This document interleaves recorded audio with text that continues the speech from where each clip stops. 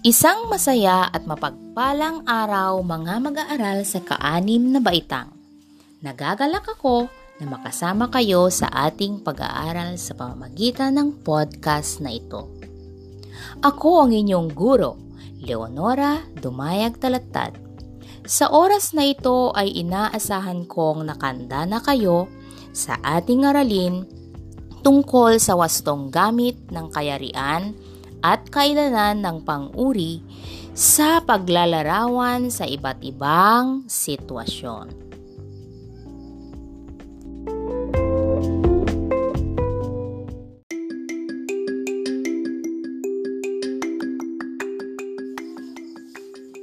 Inuulit ko, ang ating aralin ay tungkol sa wastong gamit ng Kayarian at kailanan ng Pang-uri sa paglalarawan ng iba't ibang sitwasyon.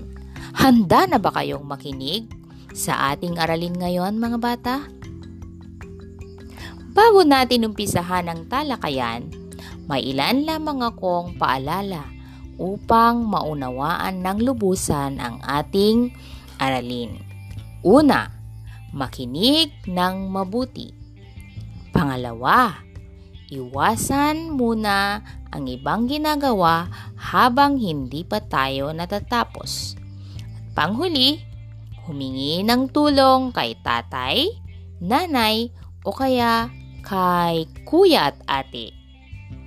Maaari ring tawagan o i-text ako kung mayroon kayong hindi naintindihan. Halina't makinig at matuto tungo sa bagong kaalaman. Malinaw ba, mga bata? Halina't makinig at matuto tungo sa bagong kaalaman.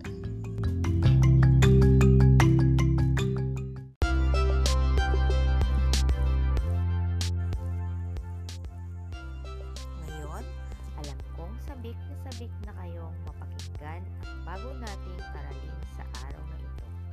Handa na ba kayong makinig? Buksan ang inyong module sa pahina 4. Basahin natin ang maikling talata na may pamagat na Sa Tabing Dagat.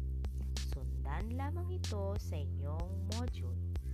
Halina at mamasyal tayo sa tabing dagat. Sa tabing dagat. Sa tabing dagat, matatanaw ang ganda ng yamang kalikasan. Kaya, buong puso ang pasasalamat sa lumikha sa kanyang bukas palad na pagkakaloob ng biyaya. Sa tabing dagat ay sarap damahin ang puting-puting buhangin. Aliwin ang sarili sa magagandang tanawin. Langhapin ang sariwang hangin.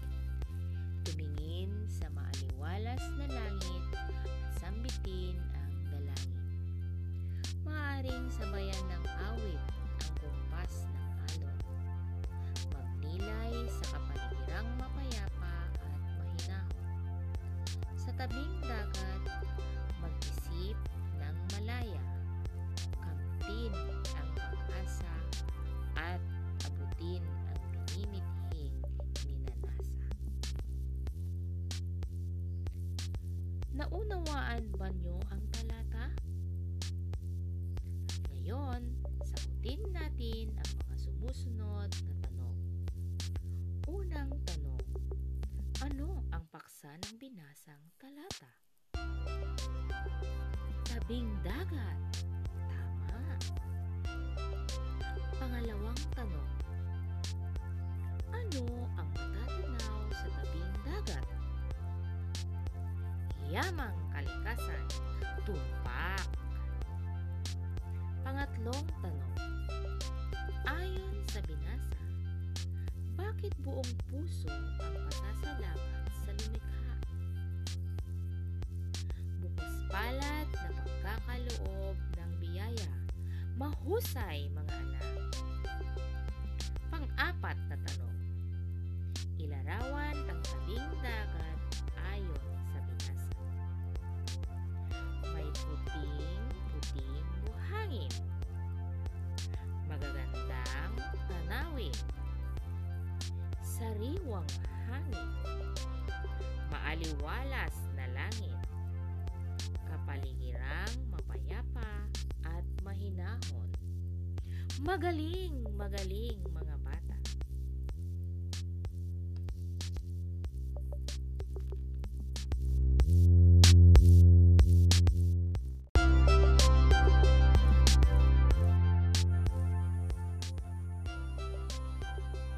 Panglimang tanong.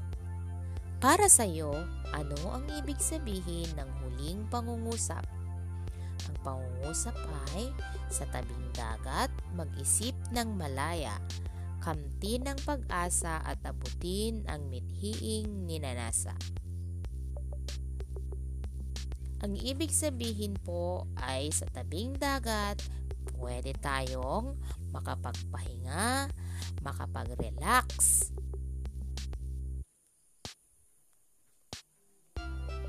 Tama!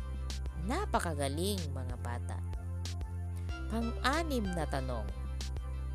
Ano ang iyong napansin sa mga salitang naka-italiko?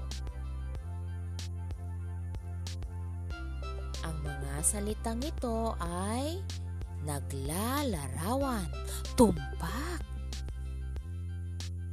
Naalala niyo pa ba kung anong bahagi ng pananalita ang mga ito?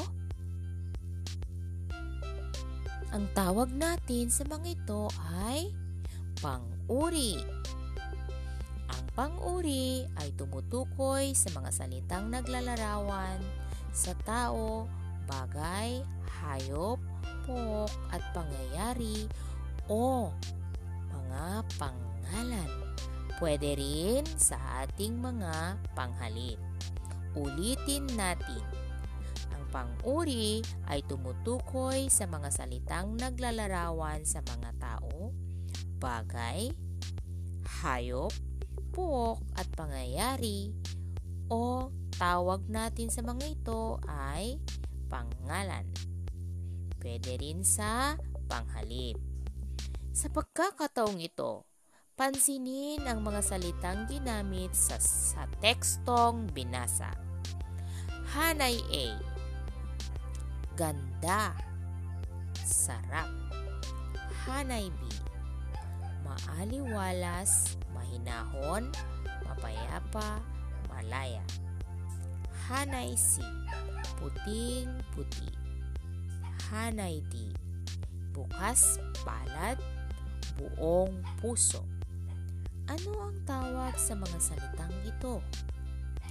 Mahusay! Ito ay mga salitang naglalarawan. Ang tawag dito ay pang-uri. Napansin mo ba kung paano sinulat ang mga salitang naglalarawan o pang-uri?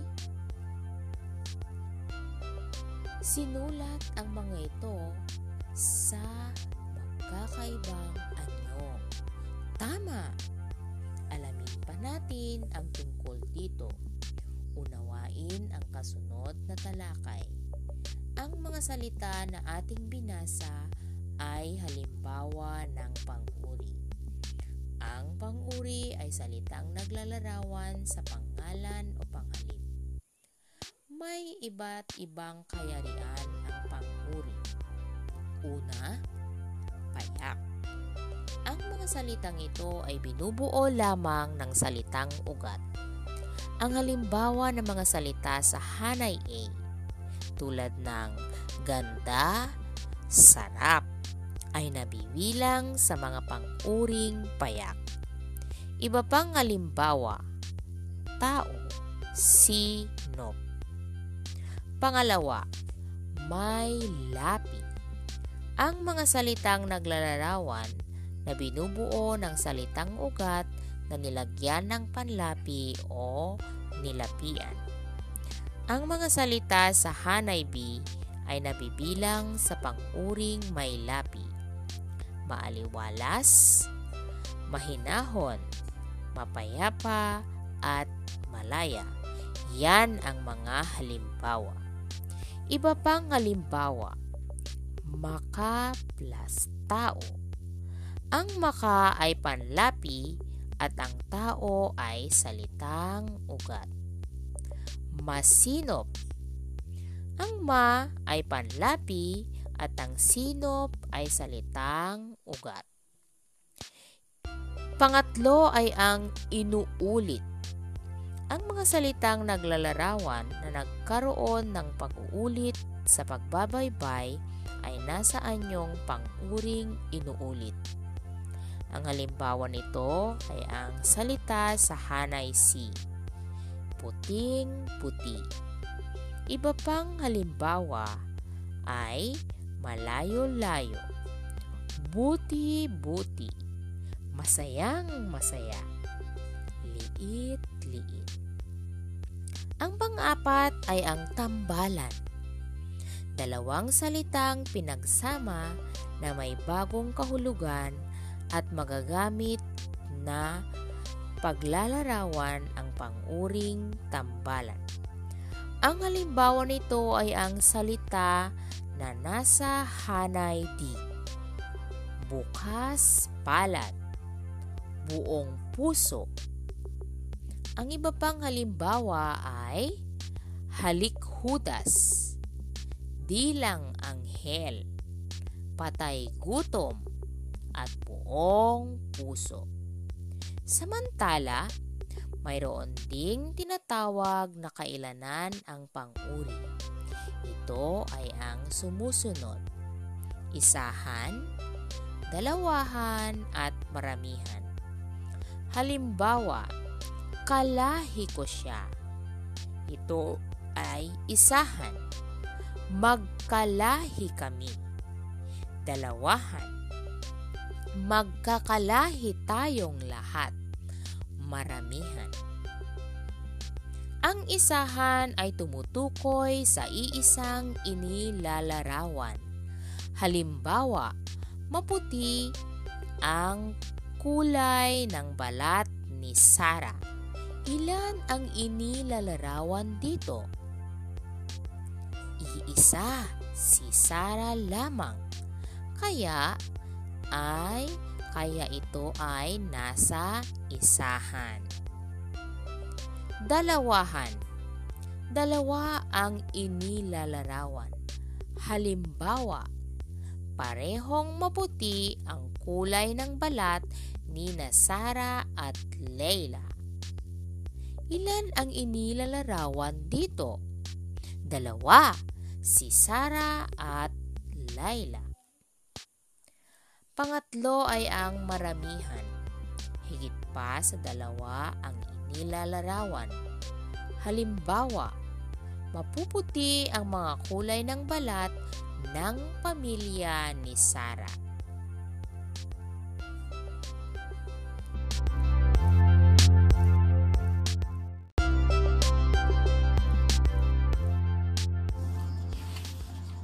Upang higit pang maunawaan ang mga kayarian ng pang-uri, ating ipagpatuloy ang pagsagot sa mga gawain sa ating module.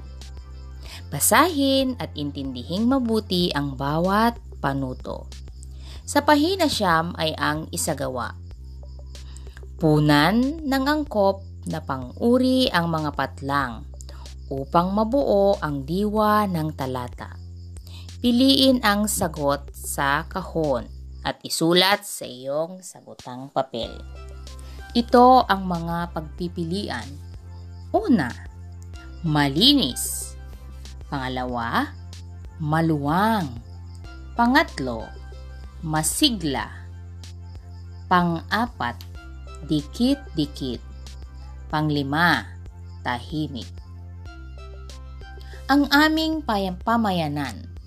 Ang aming pamayanan patlang. Mayroon itong mga kalsadang patlang at mga bahay na patlang. Ang aming lugar ay patlang sa araw at patlang sa gabi. Gustong-gusto ko ang aming pamayanan. Ating iwasto ang mga sagot. Unang patlang. Malinis. Tama. Pangalawang patlang. Maluwang. Very good. Pangatlo, dikit-dikit. Napakahusay. Pang-apat, masigla. Tumpak, mga anak. At pang-limang patlang, tahimik. Tama, ang gagaling ninyo, mga bata. Pinapakita ninyong naintindihan na ninyo ang ating leksyon sa ngayon.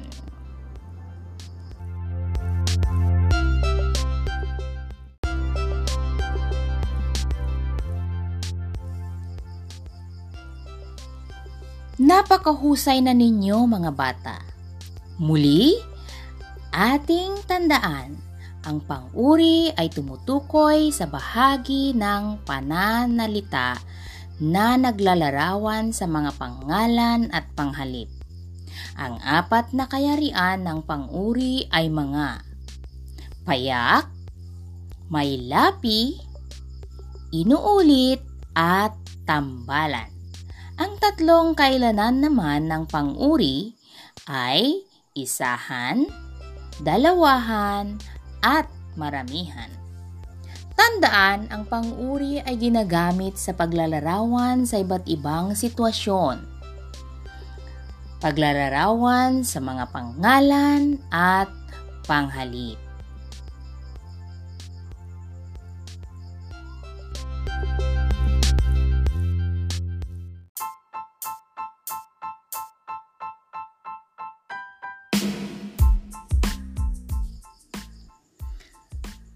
Naintindihan ba, mga bata? Sana ay naunawaan ninyo ang ating araling ngayong araw. Kung mayroon kayong katanungan sa ating leksyon, i-text o tawagan lamang ako. O maaaring magpatulong kay tatay, nanay, o kaya kay kuya at ate.